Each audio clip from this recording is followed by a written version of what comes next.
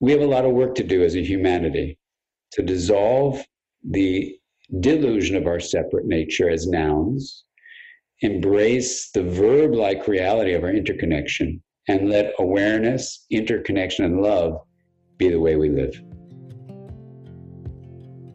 Namaste and welcome. I'm Bettina Blumenthal, and you're listening to the Soul Compass podcast. I'm here to help you find your inner calm and deepen your self-discovery journey. Take this moment and focus on yourself. For your mental health, your ability to find ease in your everyday life, and your emotional well-being. It is so important that you nourish yourself not only physically, but also emotionally and mentally. Here at Soul Compass, you'll learn practical tips from experts who will leave you with a sharper focus and a renewed commitment to yourself.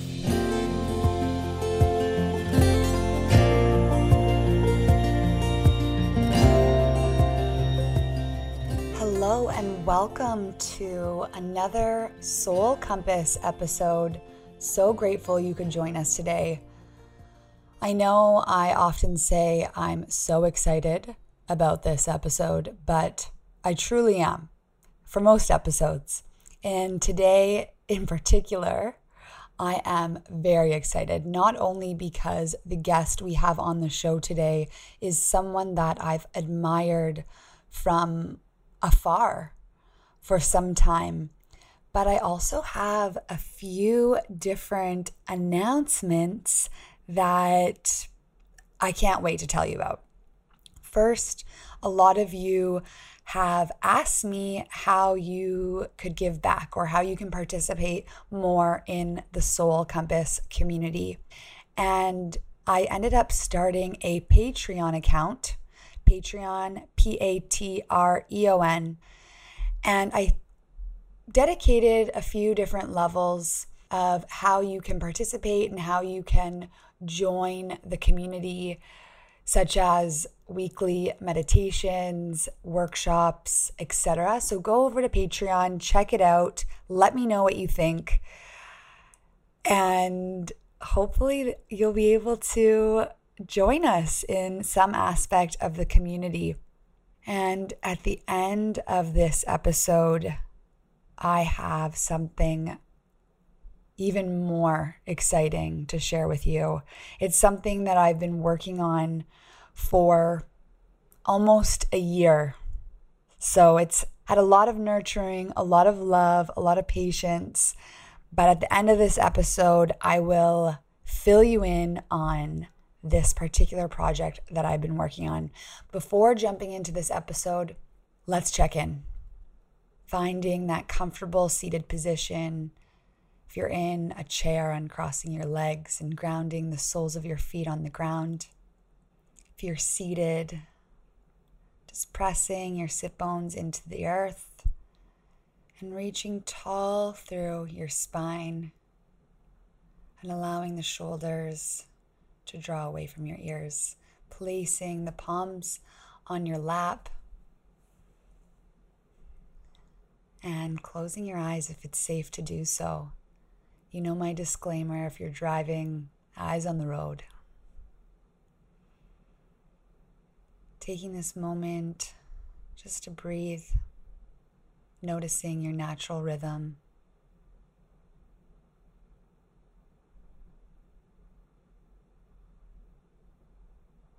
Taking this opportunity to tune in, being the observer, being the witness. First, noticing any sensations in your physical body. Is there anything that really stands out to you right now?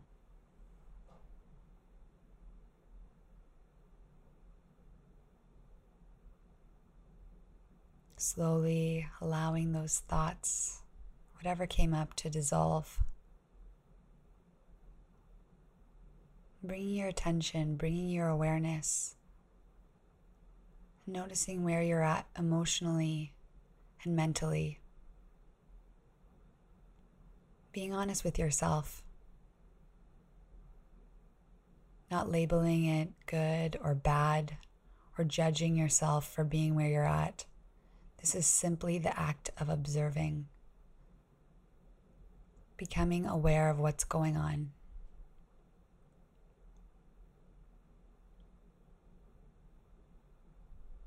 Taking a deep inhale in through your nose, filling up through your chest all the way to your lower belly. Pause. Exhale to let that go. Taking a deep inhale, expanding through the heart to the belly. Pause. Exhale to release. Can you create a little more space in the body? Last time, inhale. And exhale to let that go. Letting go of any tension that might be sitting in the body. And whenever you're ready, you can gently flutter your eyes open. Now that I have you in this moment, here, now, present, grounded, let's dive in. Meditation is such a trendy thing to do these days that it is not only a staple practice for those of us in the wellness industry, but for the mainstream medical community too. In fact, it's this intersectionality between the East and West that I truly find so fascinating. Allowing yourself to be still and focus only on the here and now is definitely not an easy task.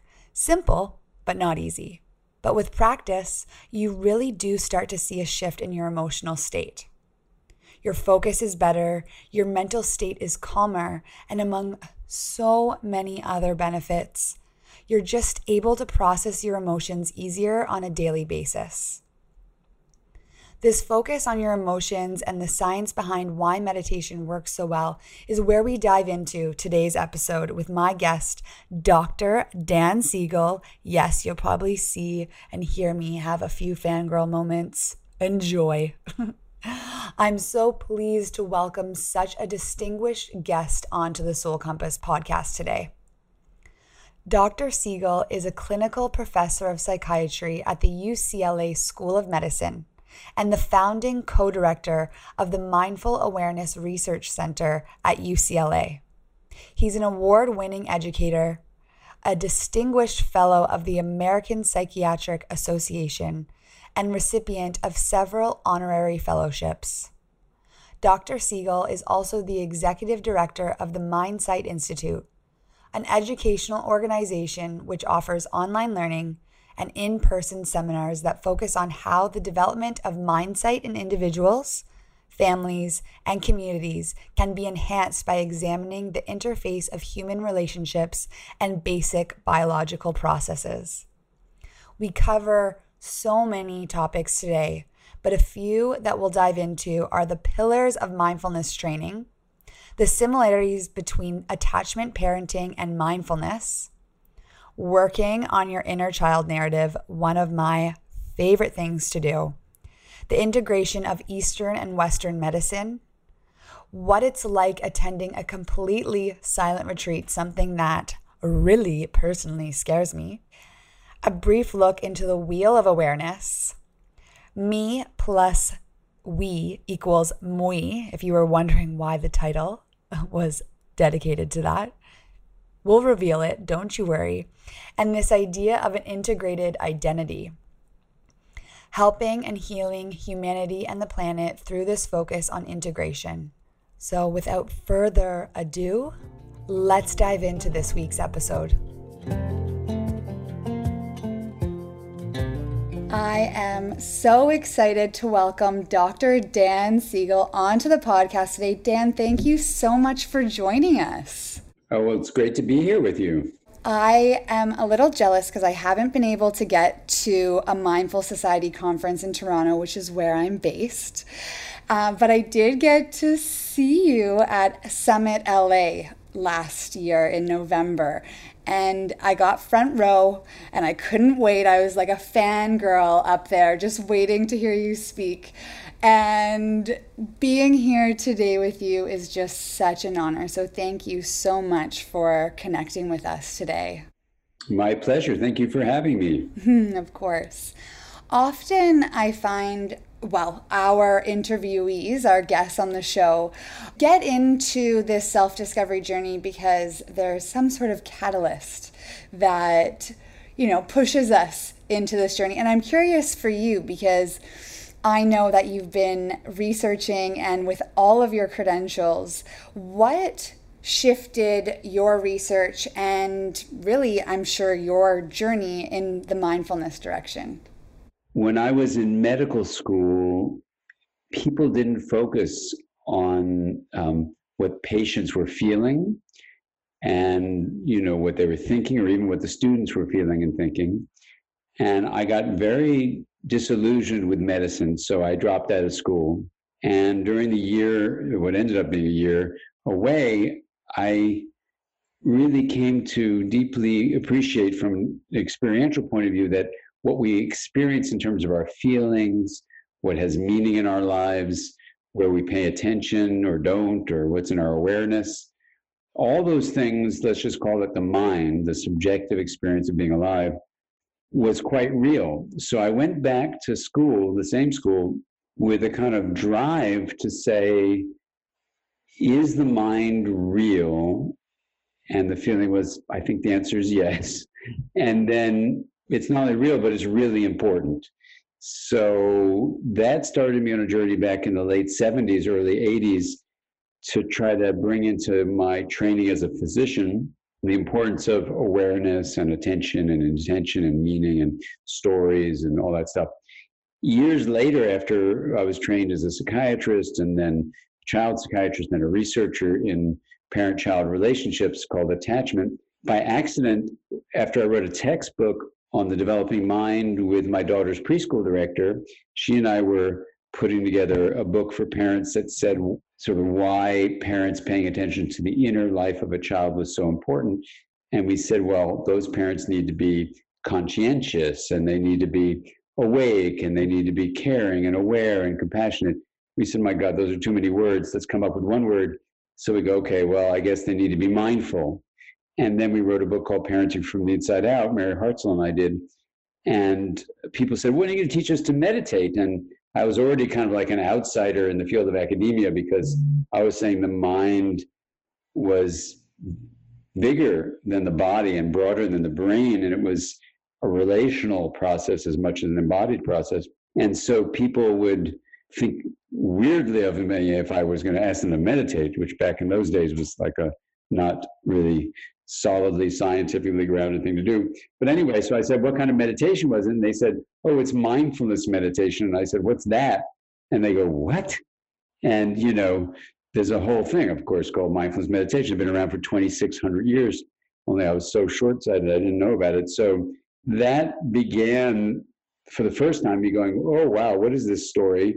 And then right after that book came out, I was asked to be on a panel with a guy at a conference who I hadn't heard of. So I read his 2 books and read his 2 scientific papers, and his name is Jon Kabat-Zinn. And he had brought mindfulness as a term into the medical community at University of Massachusetts, Worcester. And I found it really fascinating that the outcome findings for Jon Kabat-Zinn and Richie Davidson's work was almost identical to my field. I'm an attachment researcher. What we had shown, secure attachment promotes, awareness and emotional understanding and all this kind of stuff. What that meant was you could see some overlap between relationality in terms of love between a parent and a child and the relationality that was nurtured with mindfulness. And that was really fascinating. Wow. I was getting chills because I'm just thinking how it must have been when you first started. And meditation, I know now is such a trendy thing and people are really doing that. But you and Jon were really pioneering the way. And it's really Not so much, not me. I want to just be really clear, not me. I was just kind of a novice Unconsciously. who happened by accident to use a word that John had been deeply, deeply devoting his life to cultivating. So I wouldn't call myself that. I was just like a student of, of everything, and a student of life, and I was fascinated that the attachment world and the mindfulness meditation world seemed actually to be resonating with each other in ways we can talk about. But yeah, so it's fascinating. So, what are some ways that they resonate with each other? Well, one way, I mean, first of all, in the outcome measures that I noted when I was on the panel with John, one way was that in mindfulness meditation, which some people include training focused attention and opening awareness, and other people would take those two and build it with compassion training. So there's kind of a debate in the literature of what do we mean by mindfulness training. So for short, the two pillars of focused attention, open awareness.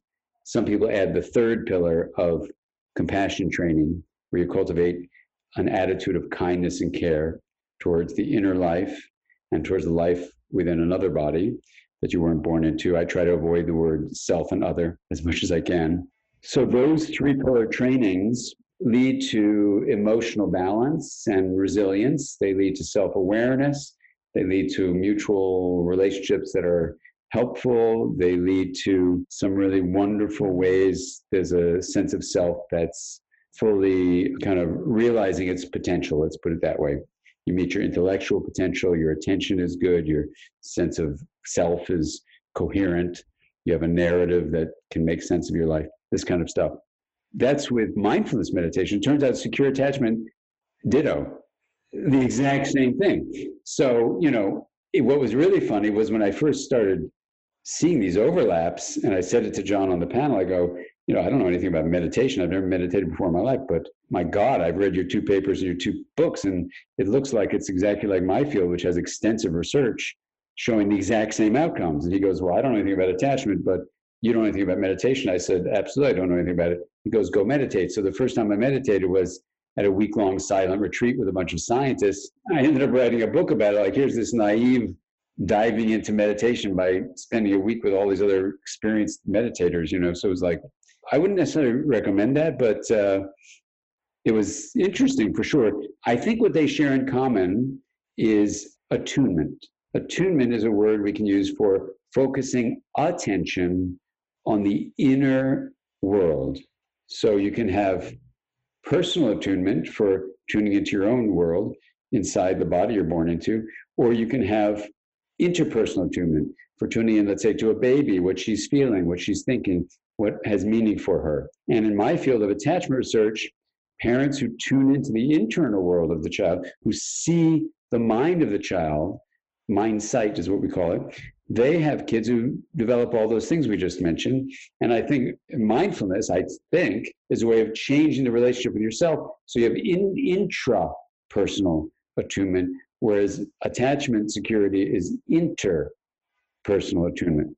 So I think that's what's going on. Oh, that's so fascinating. We do actually have a lot of parents that listen to the podcast. Do you have any tips for them while they're raising their children that you have found to be really successful in terms of the mindfulness field? You mean for parents to raise their kids with secure attachment, or do you mean for them to get their kids to meditate?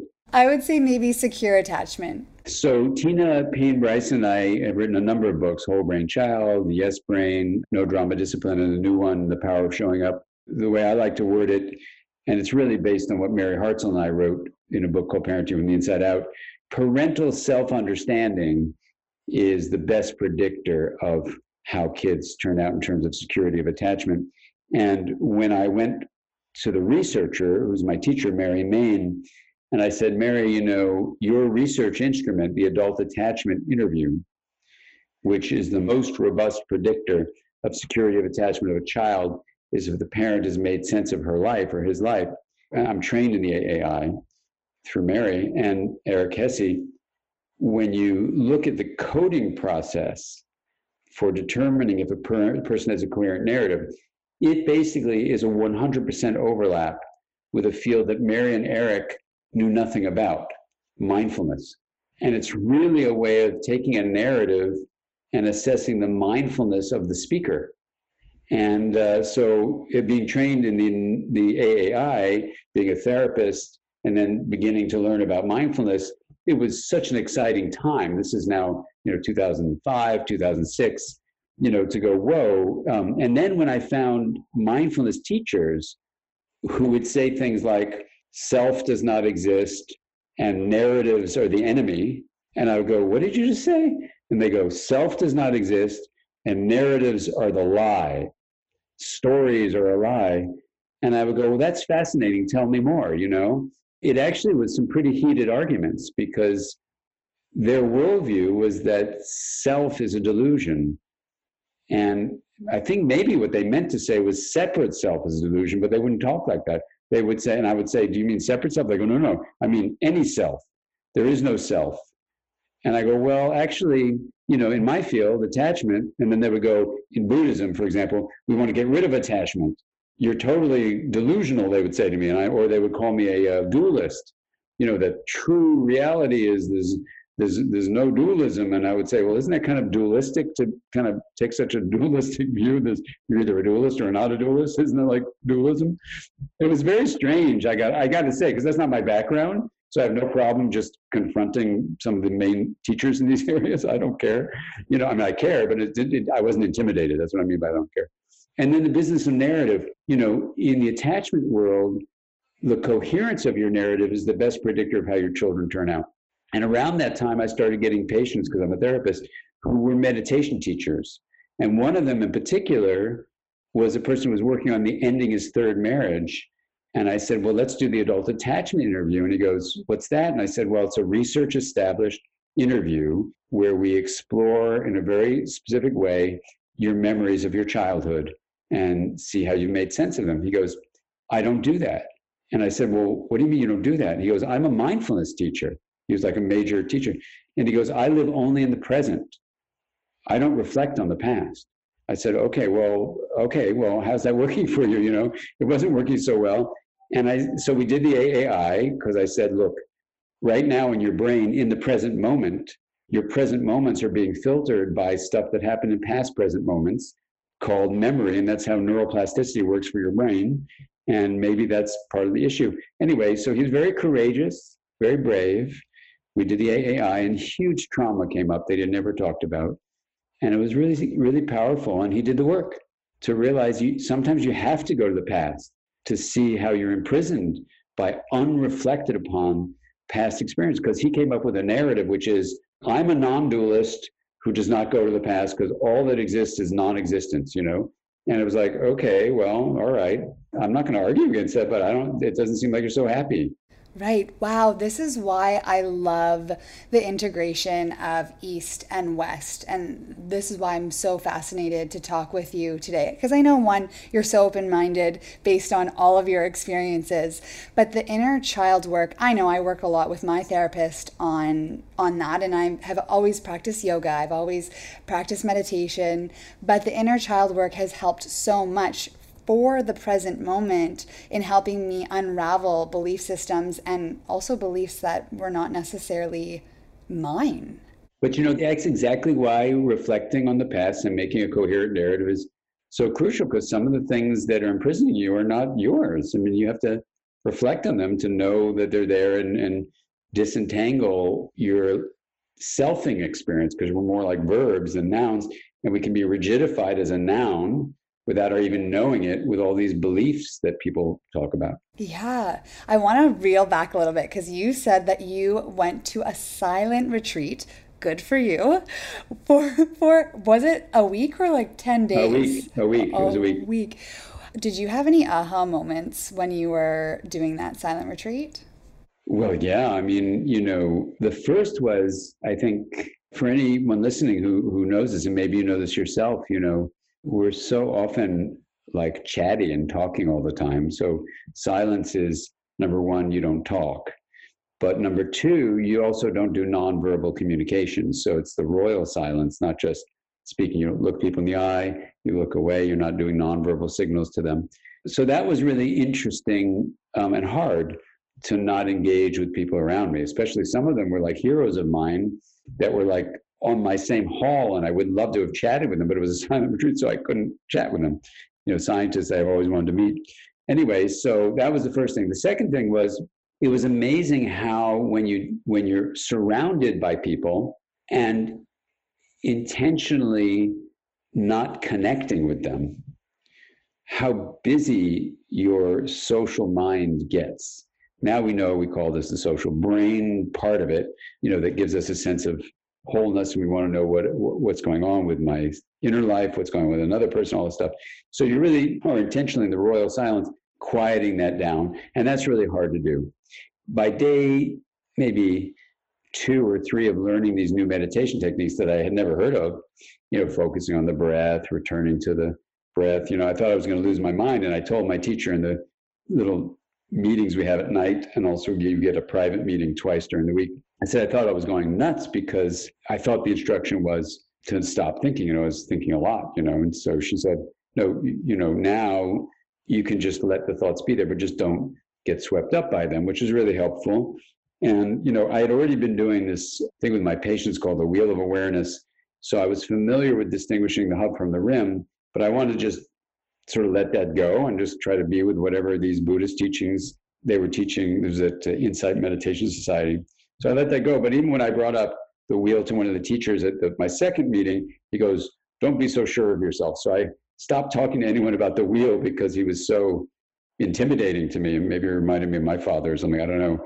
One teacher I felt very supported by, the other not very much. Then the next thing that happened, like day 3, was there was like a shift where things got very clear. And I don't mean like intellectually clear. I mean just spacious and open. And, things became like hilariously amusing. Like, let's say a walking meditation, lifting up a foot, moving the foot forward, putting the heel down on the floor, moving toward the ball of the foot, the other foot simultaneously, slowly lifting up from the heel, lifting up from the ball of the foot, the toes still being there. I would just start to laugh. It was like a miracle to be awake and aware and alive and moving these things we call feet. It just became hilarious. But I couldn't share that with anyone, because you weren't supposed to talk to anybody. And things like one time we had dinner, and I was just like in love with an apple, and like I was looking at the apple, feeling the apple in my fingers, smelling the apple, tasting the apple, even listening to the apple. But then suddenly I could see all the people that had ever planted apple seeds, and generations of humanity that had, had orchards, and it was it was just this moment of deep connection. And then I got up from the table, put my tray away, and then I go out to look at the moon rising. And it's just absolutely exquisite. And I look to my right, I have this feeling there's someone there. And in the book called The Mindful Brain, where I talk about this, I just said, and a friend was by my side. Well, it was Jon Kabat-Zinn, who had told me to go to this meeting. But so John is like also walking out to see the moon. And we can't talk to each other, but there's the moon rising. My eyes are taking it in. I look to my side. There's John, who got me there. And I'm absolutely in love with him, and in love with the moon, in love with the apple, in love with my feet. I mean, just love is everywhere. And that was like day 3. And then I would hear all these, I'm not a big joke teller at all. I don't even know how to tell a joke, but I would hear all these jokes. Everything became like a joke. So I didn't know if a silent retreat meant you couldn't laugh at your own jokes, but I would end up like laughing. I would see little, like something written on like a milk carton, and I would just laugh at like what letters were, like there were symbols, and everything was dissolving into this interconnected verb-like set of events that were just, it was just like about interconnection and love. And I don't know, it was just exquisite. And that was like day 4, and day 5, it was just like a love fest, And then day 6, when we came out of silence, it was really sad, because everyone was chatting. And then you were focused on, oh, does a person understand what I'm saying? Do they understand what I'm saying? Do I understand what they're saying? And then we did that for an hour, and I thought, this is exhausting. And then they rang the bell, and they said, back into silence. And I was thinking, oh, that's so good. We're back into silence. Dropped back into the noble silence for another, 12 hours. And it was like the sanctuary of silence and spaciousness was like basically the hub of the wheel. It was like this open place. And now I do the wheel awareness every day as my regular practice, like this morning. Not every day is the same, but some days like this morning, it was like, oh oh my God, you drop into this place and it's like, there's no time, it's eternity. There's no space, it's like infinity.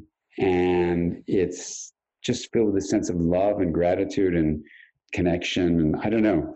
I mean, no one was teaching that, but if I were teaching that retreat now, I would be very direct about having people do the wheel of awareness. And we have a wheel practice we do. So now I'm a wheel teacher from way back then, when that was 14 years ago. But now I do regular wheel of awareness workshops where I'm going to say this with a lot of humility, but since I'm not trained in contemplative practice, I don't have a Buddhist background, I don't have any kind of spiritual background, I'm a scientist and a clinician, I'm a physician and a therapist, I just take the concept of integration, where it's the differentiation of parts of a system and link them. And what we do is we integrate consciousness with the wheel of awareness by differentiating the knowing in the hub, this metaphoric wheel of awareness, from the things that are the knowns on the rim, and then systematically differentiating them by moving the spoke around.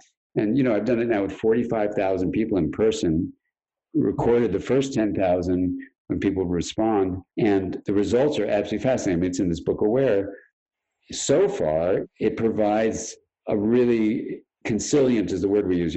It puts together different fields like math and physics and stuff and biology and psychology and contemplative studies. And it helps make sense of what that silent retreat did in a pretty, to me, really exciting way we can talk about. Amazing. Could you break down the Wheel of Awareness for us and for our listeners? You can come to the website for free. You can do the Wheel of Awareness, and we have all sorts of trainings in the wheel, live, but also recorded, that you can do. So I'll just say this about the wheel. Right through the wall, where in this room where I am, there's a table. And the table has a center glass part to it and an outer wooden rim part to it. And I would bring my patients up from the chair where they were sitting. And this was in the late 90s, when I first actually made this table just for architectural reasons. I designed this table not for meditation reasons, but I wanted them to try taking two ideas and put them together, that integration was health, differentiating and linking. I'd written a bunch about that. And then consciousness was needed for change. And that was really an interesting idea for like parenting or therapy or education. You need people to be conscious. So I thought, what if you integrated consciousness? That's where that idea comes from. And then I looked at the table and I said, oh, that's cool. You could put the knowing of consciousness in the hub of this table and differentiate from the stuff on the rim, like 4 sections of the rim on the table. It's divided into 4 areas. The energy flow from outside the body, like what you hear, see, smell, taste, or touch, is just energy flow from outside the body. Then you have, we always talk in energy flow in the field I'm in, energy flow from inside the body, called the sixth sense or interoception. And then you have mental activities like feelings and thoughts and memories. And then you have your relational sense, your sense of connection to other people on the planet. You're part of nature. So you move this rim around and differentiate all those rim elements from each other. You move the spoke around the rim, single spoke. And then you, in a more advanced stage, you bend the spoke around or retract the spoke. So you just drop into the hub. That's the whole practice. That's it. And when I presented it to Richie Davidson's lab, they were so excited. They said, why don't you add statements of kindness, compassion statements? And I said, well, there's no science behind that, which there wasn't at the time. It was a long time ago. And they said, oh, here, we did a study. We just haven't published it yet. They showed me the results. Barb Fredrickson did a similar study. She showed me her results, these scientists. So I said, okay, I'll put them in the wheel. If it's science-based, integrative, I'll put it in the wheel. So the original wheel had none of those statements. Then once I went to Richie's lab and Barb's work became available to me, I put them in. So then you also add these statements of positivity, which is fun because I can add this word we, which I love, me plus we equals we, this integrated identity. So that's how the whole wheel ends. Anyway, and that's the one I started doing with all these people in the workshops. So the bottom line is people would start feeling empowered by integrating consciousness in my practice. So I started teaching it to my students who are therapists. They started finding for themselves it was really empowering. They were teaching to their clients who, like my patients, reduced anxiety, reduced mild to moderate depression. It helped them with trauma. They worked with some people, like I had a number of people, sadly, who had life-threatening illnesses. And then the panic and terror they had about dying, it really helped them get calm and clear. My father was dying, actually. It helped him. not the wheel, but just the ideas from the wheel. So then it became like, whoa, this is like amazing. And then I started learning mindfulness, and I thought, well, maybe all of mindfulness is where you integrate consciousness. So I started teaching with Jack Kornfield a lot, and Jack was open to that because he's a very open-minded, wonderful person. And so we started teaching a lot together. It was like, okay, here's Buddhist teachings. Well, this matches the idea of integration as health, even though they don't talk about integration. And then I started teaching with people like the Dalai Lama, and 5 times I taught with him. And even though integration is not spoken about according to the Dalai Lama, it fits with the whole idea of compassion. I mean, compassion and kindness empowers us to feel, and joy, are really integration made visible. So this is what my patients were experiencing, my clients. Then I started doing it in my students, clients. And then I started doing it in workshops, and people who weren't in therapy, they started getting better over these different things. And so it became like this amazing question: what is going on? Why would a 25-minute practice that people start doing regularly lead to such deep changes? Why?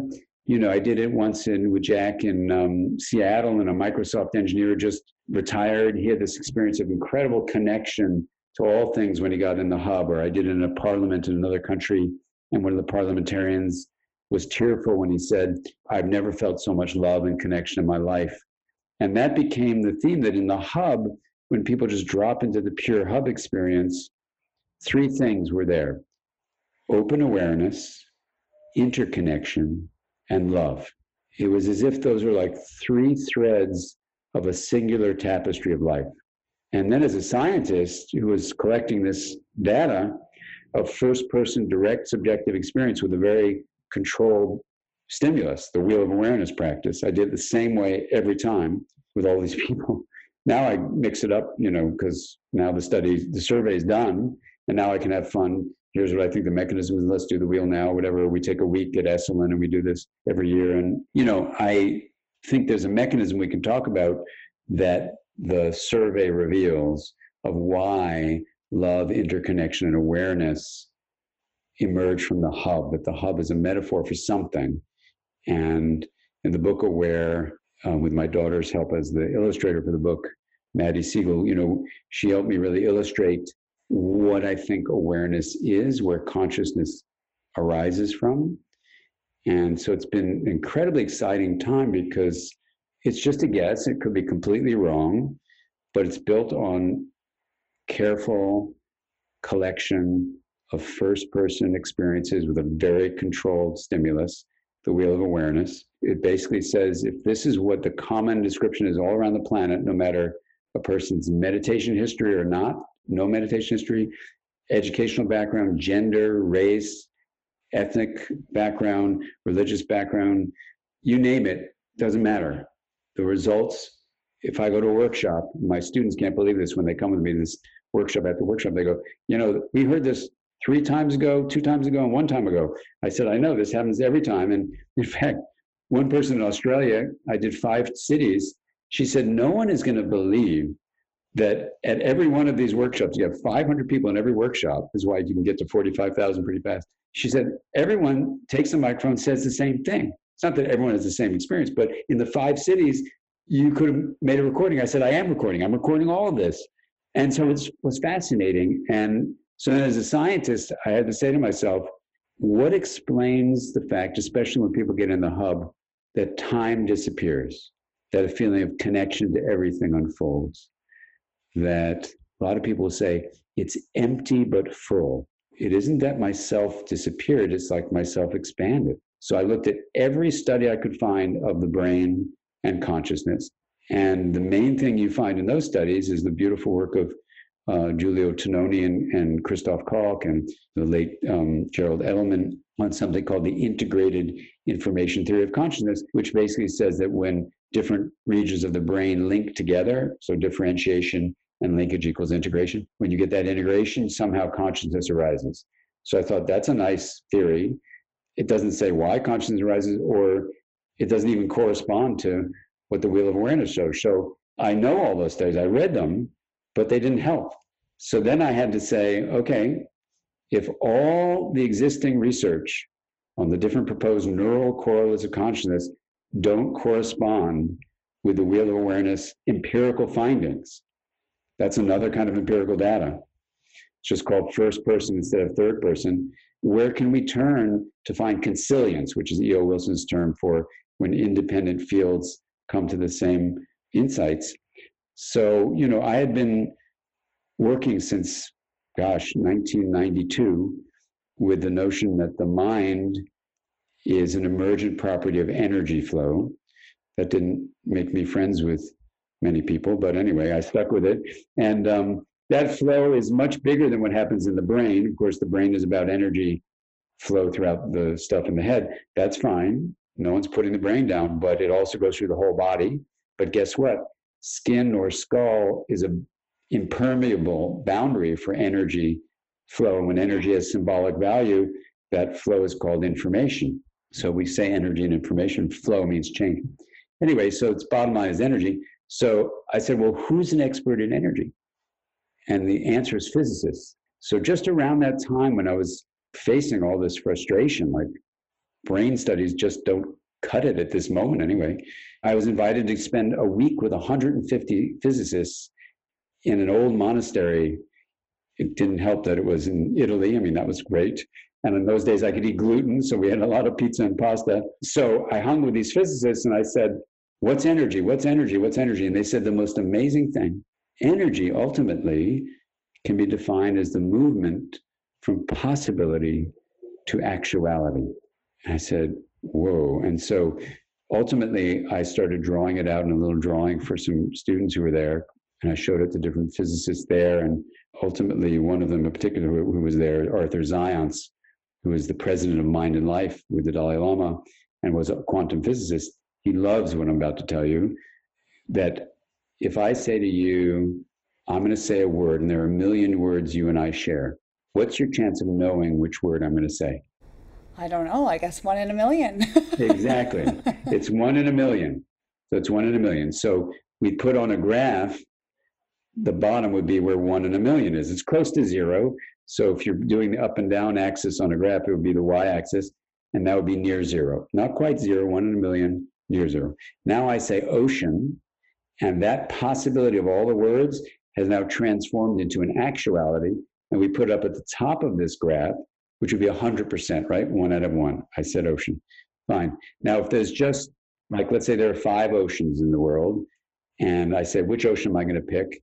You'd have a 1 out of 5 chance. So we'd start that process of energy flow where there's like what we call a plateau when you make it a 3-dimensional graph where time goes across in the x-axis, that's change really, and then the z-axis going in and out of this plane of this drawing we would have is diversity, how many things are there at once. Basically what you have at the bottom is a plane of possibility where our possibilities are, and then in this case we have 5 possible oceans, so it'll be a little circle up where the probability curve is the up and down axis, would be 20%, 1 out of 5. And now I say Indian Ocean, and it pops up to the 100%. So energy flow moves from these places of possibility or probability into actuality. Okay, fine. So then, if you look at it, I thought, well, that's what a thought is. When people say thoughts arise, they say they kind of bubble up from somewhere and then dissolve again. I think what a thought is, or an emotion or a memory or all that stuff, basically our energy flow that's moving from possibility through probability usually to actuality and then dissolving back again. And when people describe the hub of the wheel, I think they're describing the plane of possibility. The formless source of all form is what a physicist would call it. Arthur Zajonc likes to call it, the sea of potential. It correlates with the quantum vacuum. And I think this is the origin of consciousness. And this could be completely wrong, this proposal, but if it's true, what it means is that when you do a practice like the wheel, but it could be in many mindfulness practices, I think, do this, they just don't name it like this, that what you're doing besides the wheel gets you the 3 pillars that research shows are important to do. You get them all in one practice, but you also can differentiate the hub from the rim. So you're dropping out of plateaus and peaks, which are the rim stuff, into the plane of possibility. And why this is important is because, and there's lots of implications of this, but one of them is the quantum vacuum or the sea of potential allows us to realize that physics has demonstrated we have two realms we live in.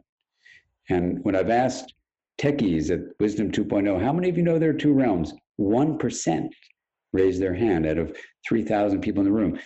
A few weeks later, I was in a room with 3,000 therapists. About 1% raised their hand. 99% of well-educated, well-informed people don't know this. Yet it was the cover story a month before Aware came out in Scientific American. When do these two realms meet? So it's like when you swim. If you swim, sometimes you're underwater doing the breaststroke, and then you come up for air. There's an air realm and there's a water realm. Nobody freaks out about that. One reality, there's an air realm, water realm. Big deal. Make sure you come up for air. Well, I think these two realms are basically called the quantum realm of micro states, small things, and the Newtonian classical realm of macro states. So a macro state is a condensation of energy into something we call matter. And the properties that Newton figured out have certain mathematical equations that determine, like if you fly an airplane, how it works, or if you try to predict where the planets go, and or driving your car or walking your body. All that is based on Newtonian classical physics called the macro state world that you're in. But that's the body and your car and airplanes. We also have small things, not macro states, but small energy packets called quanta, or units of energy, which is really a probability field, like an electron or a photon. And this unit of energy, this quanta, has none of the properties of Newtonian physics. It has a whole different set of equations, which basically go like this. In the macro state Newtonian classical world, things are like noun-like entities that are separate from one another. But in the quantum world, things are verb-like events that are massively interconnected. In the macro state world, you have something called an arrow of time, which is a directionality of change. So if we break open an egg, because an egg is a macro state collection of molecules, you can't unbreak it. There's a directionality of change. We call awareness of the directionality of change time. There's probably no such thing of time as something flowing, but there is a directionality of change in the macro state world. In the micro state quantum world, no arrow of time. It's timeless.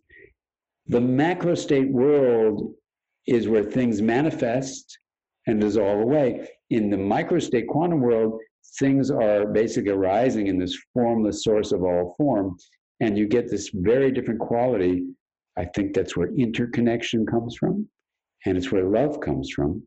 And in teaching this now to people to experientially dive into the hub, to look at this proposed mechanism, if it's true, it could be completely wrong, but if it's true, what it means is you learn to let life happen and let love light up the world rather than make it happen. And so often we're taught in school to be certain of things and to act like a noun, like you're separate from other people on the planet. And we're destroying Earth because of that illusion of separation. Einstein called it an optical delusion of consciousness. And, you know, part of the journey I think we all have to get on is to move from this separate noun like me. And yes, you have a body, you should sleep your body well, enjoy your body, exercise your body, feed your body well. That's great. The body gets about 100 years to live. Great. That's the noun-like Newtonian reality you have. That's me. But you also have a verb-like quantum we, which is very, very different. And so in that difference, what you get to do is allow yourself the freedom to integrate. Yes, I have a body. When I come to a red light, I need to activate a plateau and peak that says I know how to drive a car. I press on the brakes, because if you don't, you will become one with everything at the intersection. You know, you have a body, and that's just the truth. So, but you also have consciousness, which has many elements of the quantum reality in it, the quantum realm.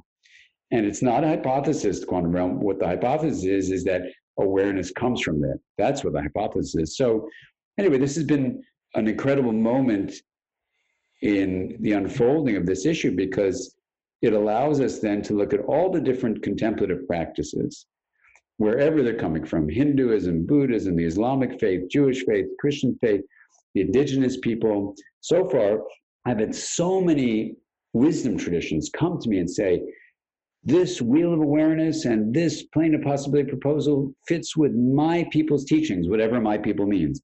And I go, that's great. That's beautiful. That's conciliant. And it may just be that this is if it's accurate, this might be the bridge between science and spirituality. And if it's true, then the exciting thing is we have a lot of work to do as a humanity to dissolve the delusion of our separate nature as nouns, embrace the verb-like reality of our interconnection, and let awareness, interconnection, and love be the way we live. Oh, just like fireworks going off, Dan, right now. So many light bulbs as you're talking. I feel like I'm sitting front row and I'm so excited to share this episode with all of our listeners. But I keep thinking in my head, oh my goodness, the amount that people in our Western culture, we fill our schedules in thinking that this is what's going to bring us happiness, this is what's going to bring us joy. But from everything that you're saying, and also from my personal practice and knowing and meditating every day, it's in that spaciousness that I do feel the most connected. And it's so beautiful that you're able to verbalize and explain what I'm feeling inside, like as you're talking. I love it. I love it. That's so beautiful. It's really, really special. And I can feel your passion and like you're so in alignment with your gift in this lifetime, because as you're talking, it's just like, it's like flowing through you, and the joy that I see in your face and your smile and in your eyes, it's really, really special and such a beautiful thing to witness. And I'm just very, very grateful for your work. Oh, thank you. Thank you. It's so interesting you say it about face, because people can't see your face, but I was going to say exactly those words about what I see in your face. Oh. So that's beautiful. Well, we're just mirroring each other, right? Yeah. That's so good. Well, look at what we can offer the world to join together. I mean, really, in deep community of liberating one another from the illusion of the separate self. Of course, you have a body, treat your body well, that's the me. But the we part of it gets equally honored as who we are. So you don't lose the me. No one is saying, oh, just get rid of the me and just become a we. We're a we, and this is a beautiful opportunity. I think, there's a end note to, you have a beautiful group in Toronto that's the Me to We group. And they asked me to write the end note for their beautiful book that's coming out on Me to We, where I say, the beautiful thing about the organization Me to We is it doesn't say get rid of me. It's really more about we is what they mean by that. And they were so excited about that. So I'm really honored to be a part of that journey with them, because I think when kids are raised and adolescents emerge into their lives thinking about things as a separate self, they realize there's something really wrong. And people are running around with this feeling of not belonging and not feeling like there's meaning there. But then when they do this me to we is the way you could say it, then there's this incredible energy that's released, because I think people come to realize that we as a me has been living a lie. And it's not only misguided and wrong, it's destructive, it's toxic. And, if we don't change it, it's going to be lethal. When you realize we are all connected like that, you go, the job is to really support one another, for what Arthur Zions taught me the term pervasive leadership, to empower each other to really take on these ideas. No one owns them. It's really about empowering one another, really supporting one another with empathic joy and really support and encouragement. And then to say, okay, we're not only a part of each other as a human family, we're really a fundamental part of nature. So we stop treating Earth like a trash can and instead realize the plants and animals around us are us. And that's a different way to live. And I think Earth is waiting for us to wake up from the slumber of the delusion of the only separate self. Realize, yeah, okay, you get this time to live in a body, that's fine. But who you are is going to exist for generations beyond this body you get a chance to live in. And then there's this kind of joy where you go, okay, I'll make the most of this time in this body, but I'm going to work for journeys that'll support people 200 years from now because they're moi too. Moss. I love this language. This is amazing. It's a wonderful way to talk. Dan, you do. Look at you. You're cracking jokes. You can tell a joke. Thank you. I'll tell my kids. I love it. But it's so true. And often we are so disconnected from Earth and the environment. So I'm really grateful that you brought that up. A lot of the studies that I have, personally embarked on have been through the yogic lineage, studying a lot of chakras. So learning about energy from your perspective was really, really enlightening. And even with the energetic system, the chakra system, when I study it, it is about finding that sense of, of self and being strong as a unique individual, but it is really about that interconnectedness, the mui, that you've so beautifully labeled. But it is something that I think that we need to tap into more and more. It's that compassion, that empathy has been lost a little bit, and we're getting back. I know we are, and people like yourself, little light worker. And I hope that I can be a light for people who are listening as well. But it's beautiful to see you really lighting the way for a lot of us. And I really, really, really appreciate that. Well, let's join together really on a kind of a we movement, seriously, because it may be actually as simple as that, to really take the word self and make it a kind of plural verb like we rather than a singular noun like only me.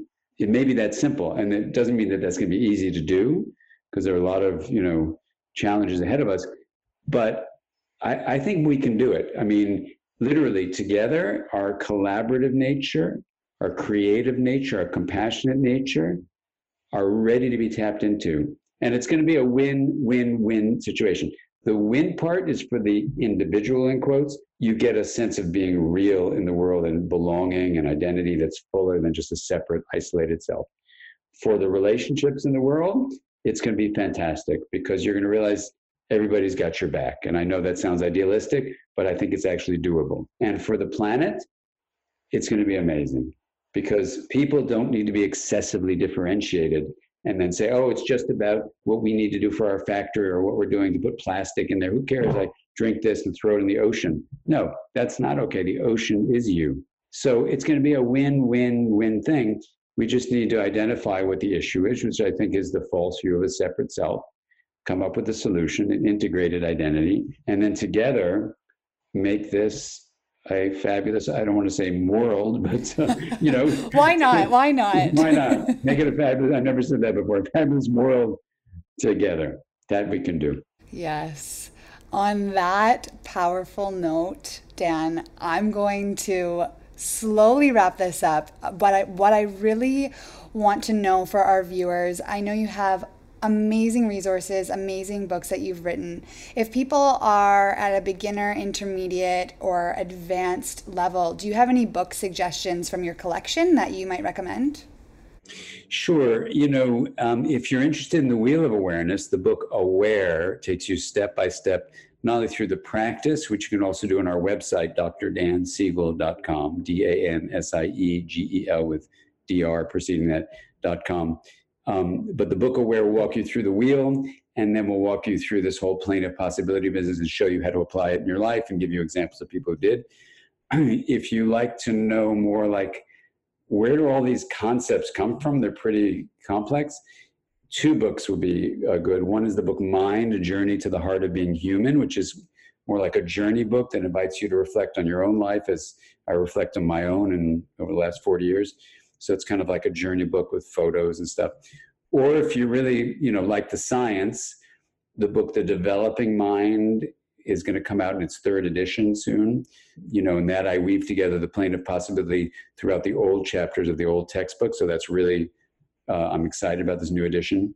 And then if you like just like clinical cases or you're in clinical work, the book Mindsight is about people's journeys through different domains of integration of change. And of course, there's the Mindful Therapist and a book called The Pocket Guide to Interpersonal Neurobiology, where these ideas are connected in this kind of nonlinear way.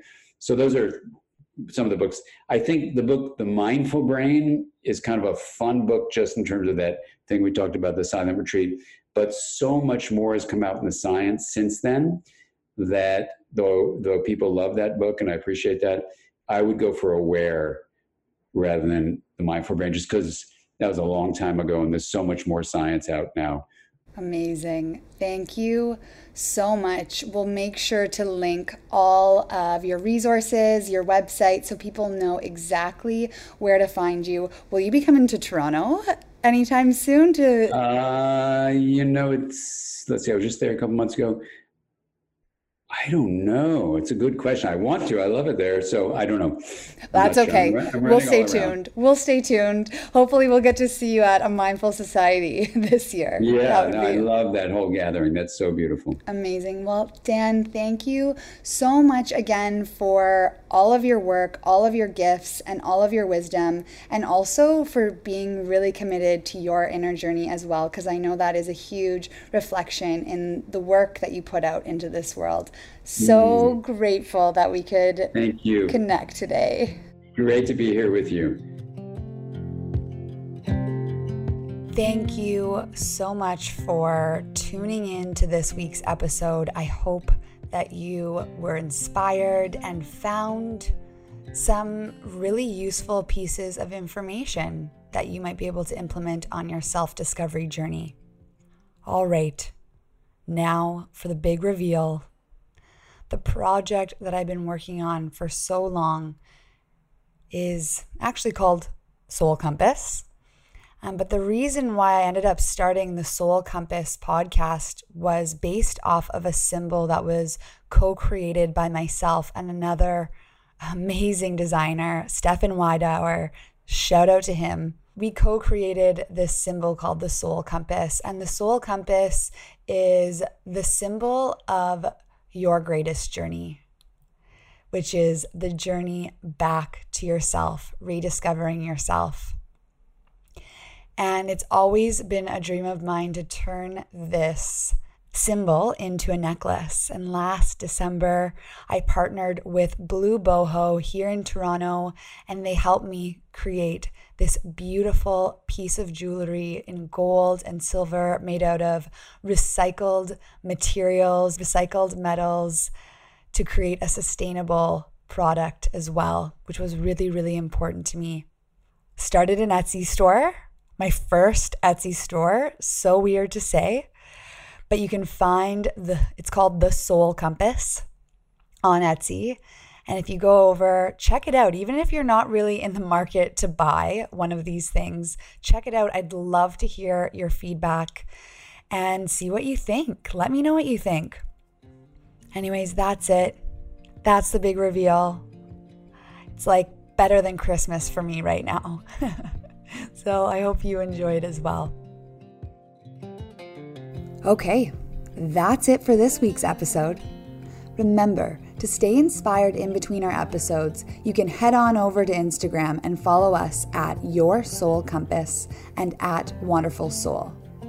For free meditations and mindfulness guides, you can head over to wonderfulsoul.com.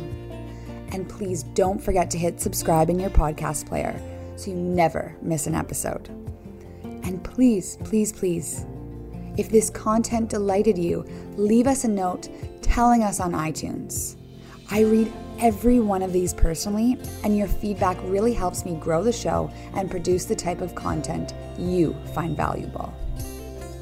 Thank you, you beautiful soul, for dedicating time to your self-discovery journey. Not only are you contributing to your own mental and emotional well-being, but you are contributing to a healthier, more harmonious world and raising the consciousness of our planet. You are amazing and beautiful, just as you are. Thank you for being part of our journey, and thank you for letting us become part of yours.